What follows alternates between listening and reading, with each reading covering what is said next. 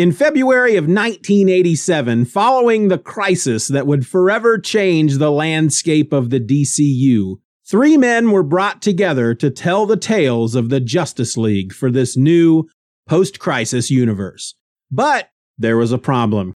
Characters like Superman, Wonder Woman, and The Flash were going through their own post-crisis reboots at the time, and the creatives in charge of redefining these characters were more than a little reluctant to allow others to tell stories about their babies. Stories that might contradict what they were trying to build in each of their own books.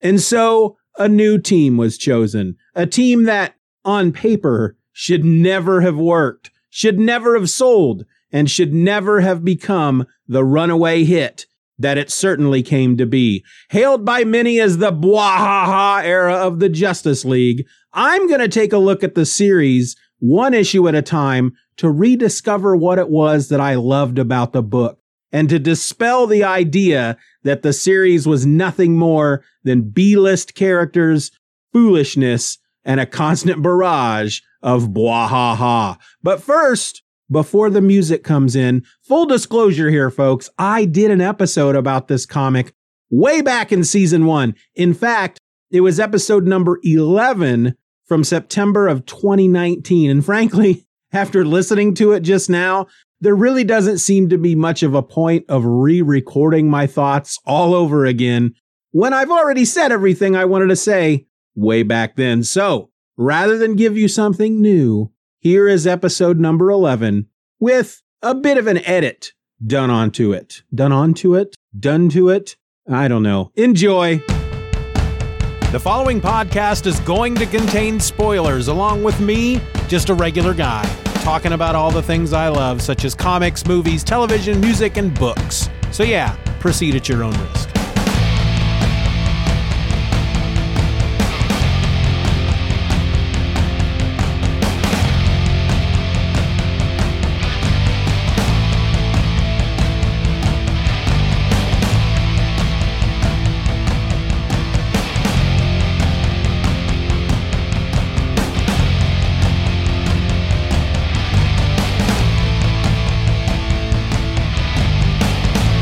Welcome to another episode of Just Another Fanboy. I'm your host, Steven, and today I'm talking comics. In fact, I'm talking about one comic in particular, Justice League #1 from May of 1987. The credits are as follows. Keith Giffen, plot and breakdowns. J.M. DeMatteis, script. Kevin Maguire on the pencils. Terry Austin, inks. He inked it. He's inking the crap out of this book. Gene D'Angelo is on colors. Bob Lappin is the letterer. And Andrew Helfer was the editor. So this is the Justice League title that sprang out of Crisis on Infinite Earths.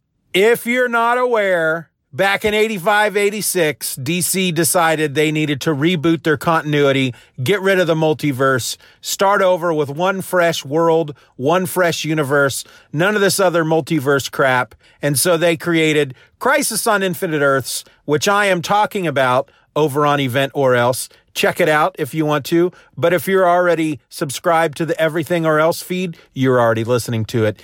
Anyway, once that series was over, once those 12 issues were over, they started to kind of reboot, revitalize, refresh certain titles. John Byrne gave us Superman. Mike Grell gave us Green Arrow.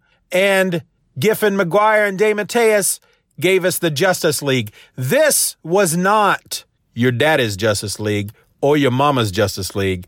This was a different take on the Justice League. Looking back on it, most people refer to this era as the bwahaha era, primarily because there were instances in which the characters would laugh heartily and say bwahaha.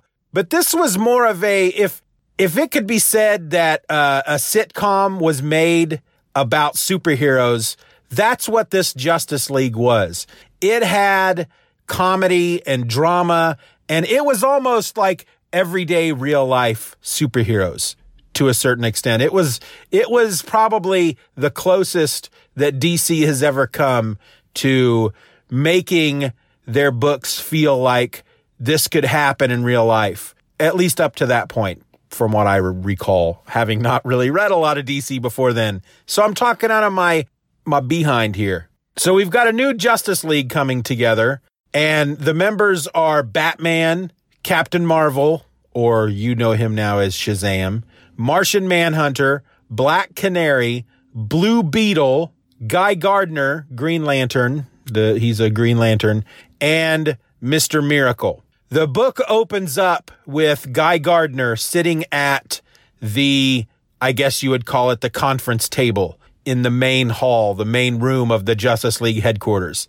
And he's thinking to himself that basically when everybody comes together, he is going to announce that he will run the Justice League. We quickly learn that Guy Gardner is a cocky, arrogant, kind of guy. He loves Rambo. He loves Ronald Reagan.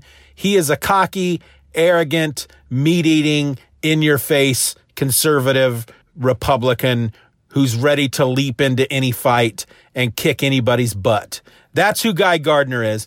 And he's got a bowl cut, and he's pretty funny. He's pretty funny in this book. So as he's sitting there thinking about this, members start to arrive. Black Canary is first, and then Mr. Miracle arrives, and they're coming in by this teleportation tube.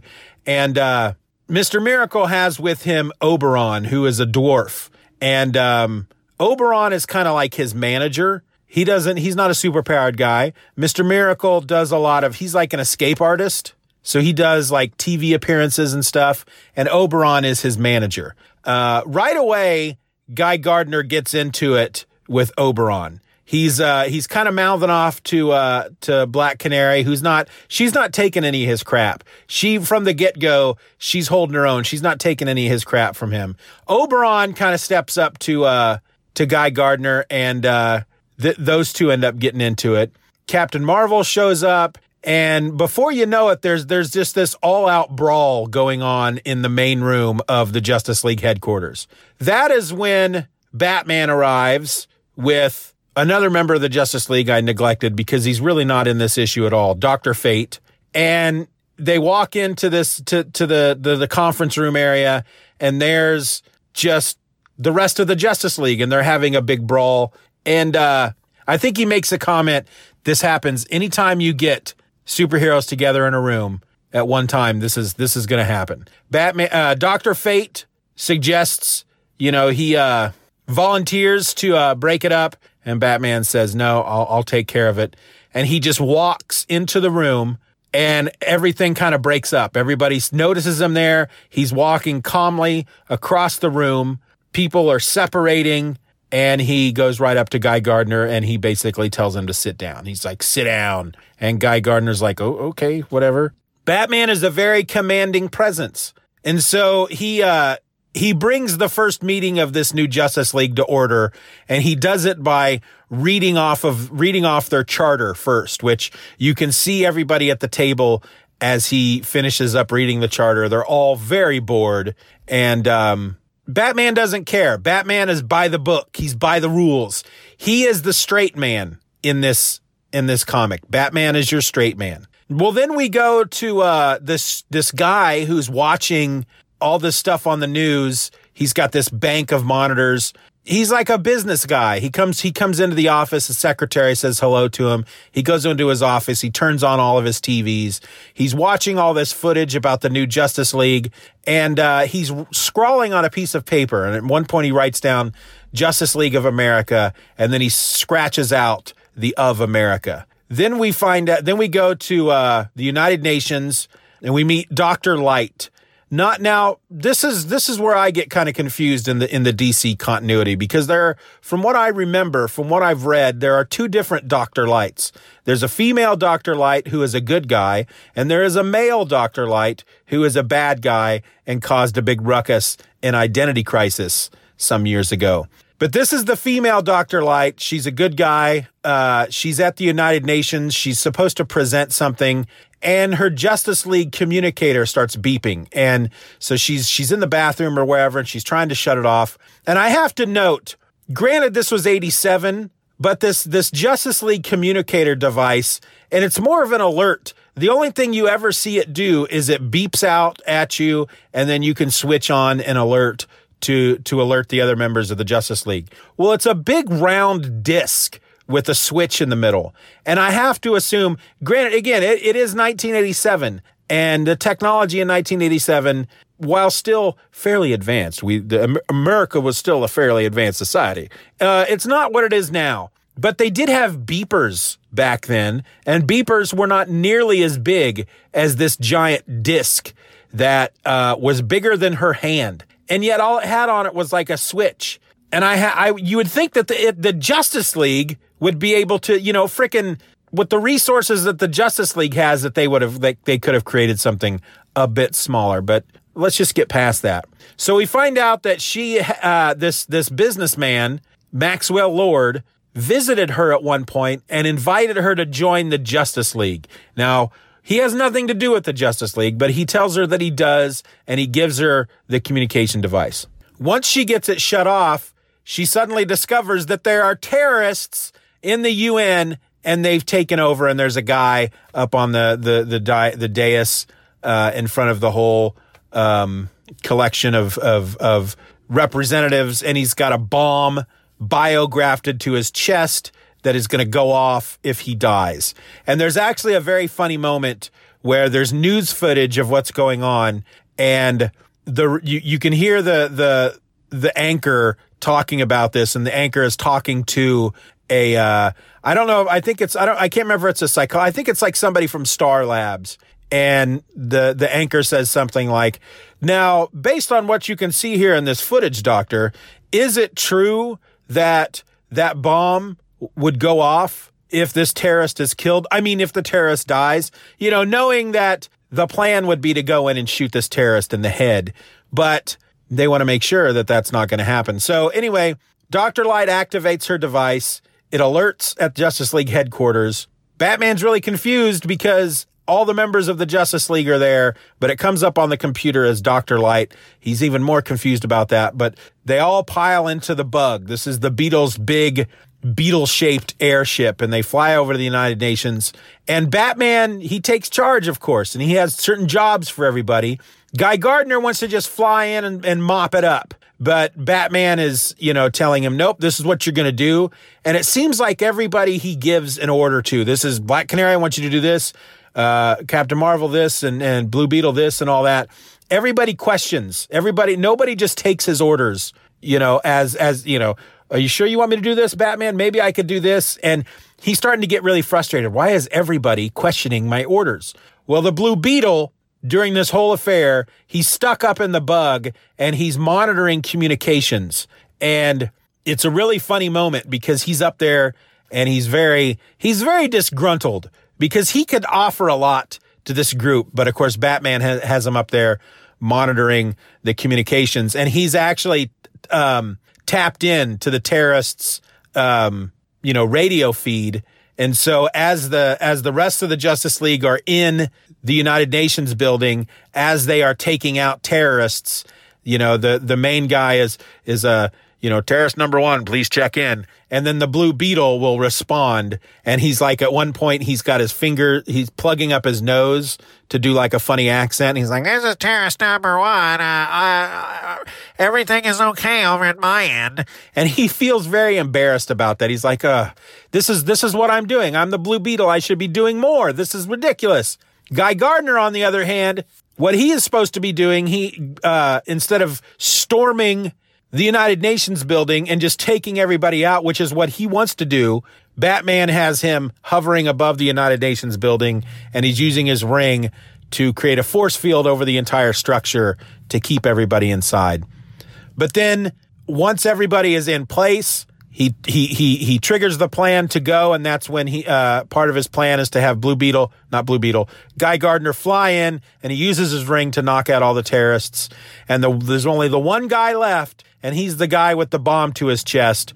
And he's like, I'm gonna blow everybody up. You guys better back off because I'm gonna do it. Don't mess with me. And Batman says, go ahead. And he has Mr. Miracle evacuate everybody. And the guy's like, I'm not joking. Don't test me, Batman, because I'll do it. Batman's like, hey, you do what you got to do. And then he leaves, and we find out later that the terrorist ends up committing suicide because his bomb wouldn't go off. And you find out we end up at the end of the issue back in Maxwell Lord's office. And I don't think we see his face in the entire issue. We may not even know that his name is Maxwell Lord at this point. I honestly can't remember now. But he's watching the footage on his TVs, and he's thinking to himself, gee, it's too bad the terrorist bomb didn't go off. And then you see that there's this mechanism on his desk, and he goes, well, maybe I should have given him the firing pin to the bomb. And then that's how it ends. And so who is this guy? What is he doing? Why is he hiring terrorists? Why is he telling other superheroes that they're in the Justice League? What's going on? And of course you learn as you read the rest of the series. And I was reading these as they were coming out. At one point, I think my older brother was getting them because I wasn't quite, well, it would have been 87. So I would have been maybe a sophomore in high school at this point. But I don't think I was driving into comic book stores and buying comics at that point. I don't think that was happening for another year or two. So I think the early issues my brother was getting, and once I started collecting comics, then I was buying the issues later. And I remember really, really, really enjoying this title. And at one point, the book is called Justice League. It's not called the Justice League of America because Maxwell Lord comes in and he does end up becoming a part of the Justice League. He wants to take it international. He doesn't want it to be just the Justice League of America. He wants it to be international. And then at some point, a second title comes in called Justice League Europe. So they changed the name of the book to Justice League International for a little bit. And then they bring in another title called Justice League Europe that had characters like, I think the Flash was in Justice League Europe. You had Captain Atom, Fire and Ice. I think Fire and Ice ended up on Justice League, the regular series. I don't remember. It's been a long time. But I know that Bart Sears was the artist on Justice League Europe. And he's a very stylized, muscly kind of artist. Matter of fact, he did a column. I think it started out in Wizard magazine, but he did a drawing tutorial column called Brutes and Babes. And that sums up his art right there. Brutes and Babes. But I got the first Justice League International trade from Comixology, and I'm really looking forward to going through, and I think there might be 5 or 6 altogether, but I'm really looking forward to going through and reading the whole series. I remember the character, the villain, Despero, if that is his name. He shows up. He's an alien despot that I remember that. Storyline being really good. I remember there being moments of just utter silliness, but then moments of real dramatic tension, heart-wrenching, gut-wrenching, heartstrings pulling type of stuff. And that, to me, those are the best stories. Anytime that you can read a story and in some moments you're laughing and it's just pure silliness, and you love these characters so much because they're so funny and they're so real, but then you twist it and something really bad happens, and then that makes the drama even more, well, dramatic because you've seen the lighter side and you've grown to like these characters because of it. You know, you start some of these stories that are just dark from the get-go and they never go anywhere. They're just dark, dark, dark, dark, dark, dark, dark. That gets old after a while. You have to have the light and the dark. You have to weave it in and out. There has to be, and it's not easy to do. And but I think those make the best stories. Stories that on the surface, you know, I think for a lot of people, they look back at the Justice League International books and they dismiss it. That's why they call it the Blah-Ha-Ha League. They dismiss it as just a bunch of Three Stoogery type of stuff, but it's not. And I think it's a shame that people dismiss it like that at times, because there are some just really deep stories in there that are really deep and meaningful. Obviously, I'm not writing for this book because I can't think of anything to say about it. Goodness gracious. That was terrible. Anyway, Justice League, issue number 1. Great book. Looking forward to reading the rest. This is your episode. I'm Steven, and I'm just another fanboy. Be nice to each other. I want to thank you for taking the time to listen to the Just Another Fanboy podcast. Questions and comments can be directed to justanotherfanboy@gmail.com. You can leave us a voicemail or text at 785-318-6673, or find me on Twitter and Instagram by searching for @StephenOrElse. Make sure you join the Steven Says Stuff newsletter, a free Substack at list.justanotherfanboy.com, where I will send every single podcast episode I create right to your inbox the morning of release. You can support the show for as little as $1 a month at patreon.com/StephenROr and get episodes just like this one a week before anyone else. I also encourage you to subscribe to the show, leave a 5-star review, and share this episode with a friend. All links will be in the show notes.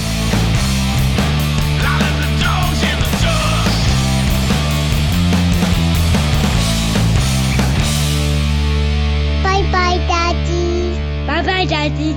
Good job.